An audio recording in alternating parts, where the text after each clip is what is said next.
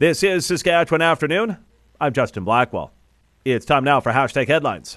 Hashtag Headlines. And I'm joined by our pop culture critic and editor of the Feedback Society, Craig Silliphant. And Craig, what's this about Harry Potter possibly heading back to Hogwarts?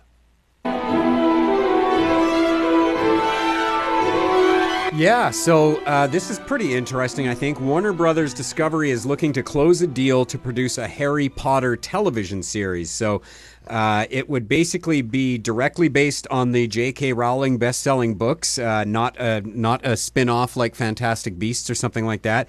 So I think the way it would be set up is each season of the show would be one book, and so it would carry out over, I don't know how many books did they have, 7, I think 8 maybe? Maybe, yeah. 8 or 9, something. Movies, I think they have more movies than books, but so each season would be a book, basically. Now, this isn't necessarily a done deal yet or anything. It's just at this point something that sources are saying are they're getting close to penning a deal.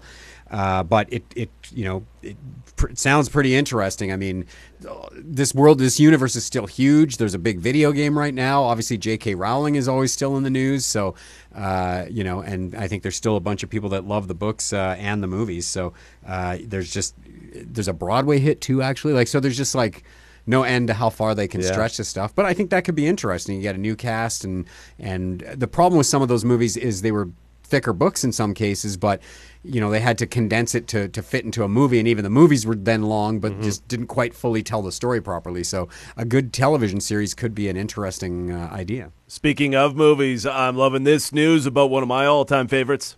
If it's between you and some poor bastard whose wife you're going to turn into a widow, brother, you are going down. Yeah, so Heat itself, 1995, it came out. It was a thrill ride. You and I both love that movie. And it looks like Heat 2 might be in the cards. Heat was a hit critically and commercially, and it went on to influence lots of other films in that sort of crime genre. If you remember too, it was the big bring together of De Niro and Pacino. But I think a year or so ago, Michael Mann, who directed Heat, wrote a sequel called Heat 2. But, I don't want to give away too many spoilers from Heat in case somebody hasn't seen it in a while. But the book was kind of a prequel and a sequel. So the prequel part was following Robert De Niro's character when he was young. And the sequel part of it was following Al Pacino's character after the events of Heat. So whether or not that's exactly what they do, they could do something completely different. But at that point, it would make a lot of sense for, them to follow the story of Heat 2 and remake the book. The book, I think, was fairly successful. It was a bestseller. So we'll see who comes back for that. Obviously, some of the characters die in Heat. Tom Sizemore passed away recently. I can't remember if he lived through that movie or not. But Pacino, there's rumors that he could return as Detective Hannah. Ana de Armas may play, Adam Driver has also been set to play the young Robert De Niro character, very similar to the way in Godfather 2, Robert De Niro played the young Don Corleone, the Marlon Brando character.